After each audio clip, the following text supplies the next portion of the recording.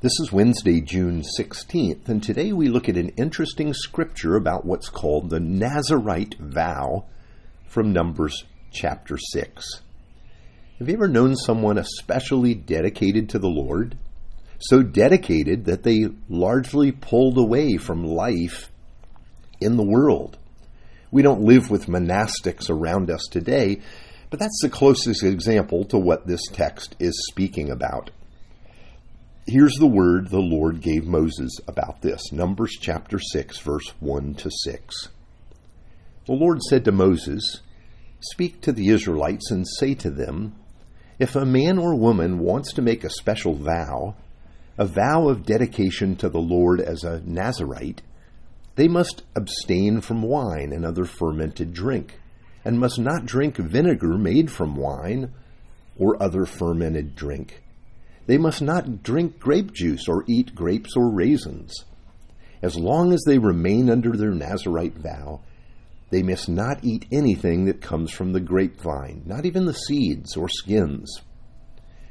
During the entire period of their Nazirite vow, no razor may be used on their head. They must be holy until the period of their dedication to the Lord is over. They must let their hair grow long. Throughout the period of their dedication to the Lord, the Nazirite must not go near a dead body." Now, in our world, we know little of this kind of commitment to the Lord. We may even wonder why a person would take such a vow. What could be the benefit to doing so? It may seem strange to us, but there are those who would like to spend their time completely devoted to God. They want fellowship with God. They want to learn the Word of God and to walk with God. We may get this idea about Enoch, the man that walked with the Lord. Scripture tells us that he became so close to God that one day he walked off with the Lord and, well, he never returned. I think there's a hunger in each of us for such fellowship with God, like Adam and Eve must have had in the garden before sin came into the world. And likely this is why the Lord provides for the vow of the Nazirite.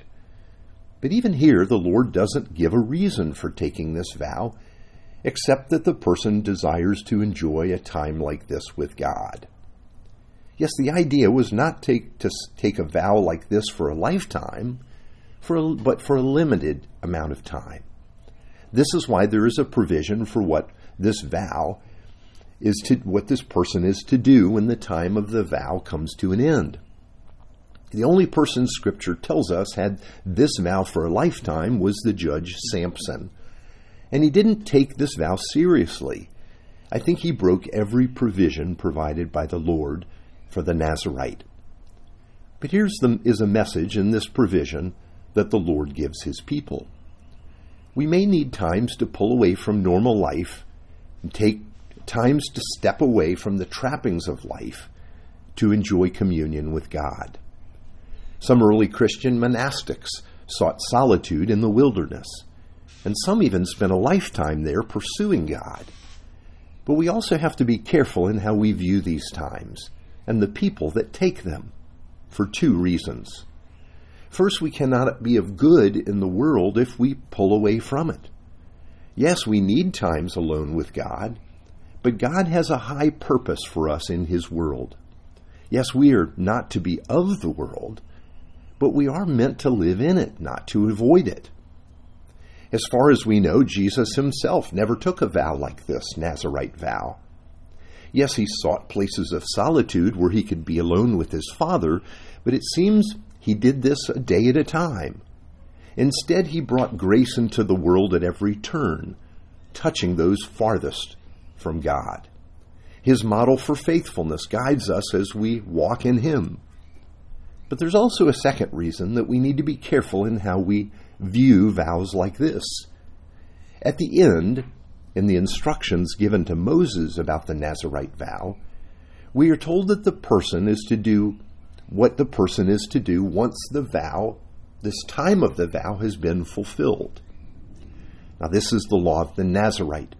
When the period of their dedication is over, they're to be brought to the entrance to the tent of meeting. There they are to present their offerings to the Lord.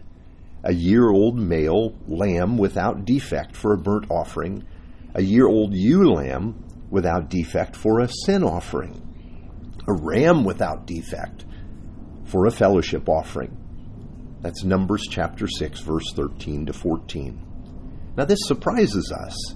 We are told that at the completion of the vow, a sin offering has to be made.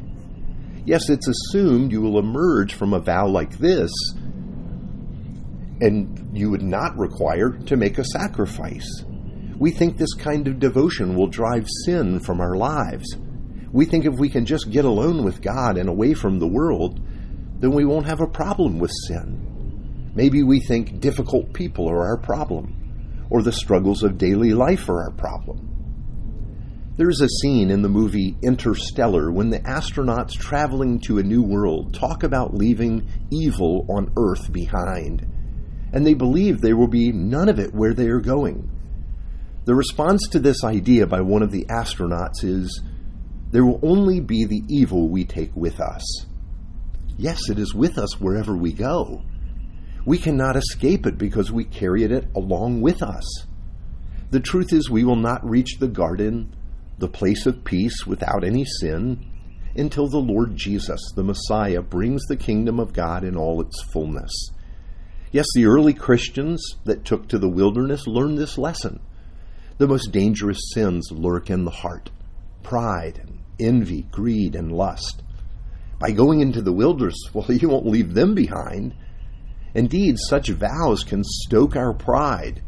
For example, making us think we're super spiritual or closer to God than others. We don't cease sinning in isolation from others.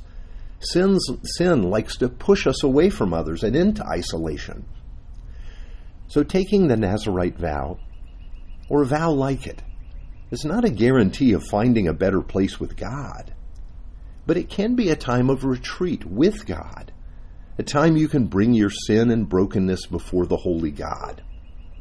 I like the pattern of Jesus best: time each day with the Lord, and a healthy engagement in our calling to be salt and light in God's world. He demonstrated this balance and a healthy life. Let's pray. Lord, forgive us for thinking that other people in our lives are the problem, for thinking that it's what is around me that is my greatest danger, rather than what is in me. Thank you that in Christ you fill me with your Holy Spirit, and you lead me day by day with your grace. Help me to trust in you. For in your name I pray. Amen.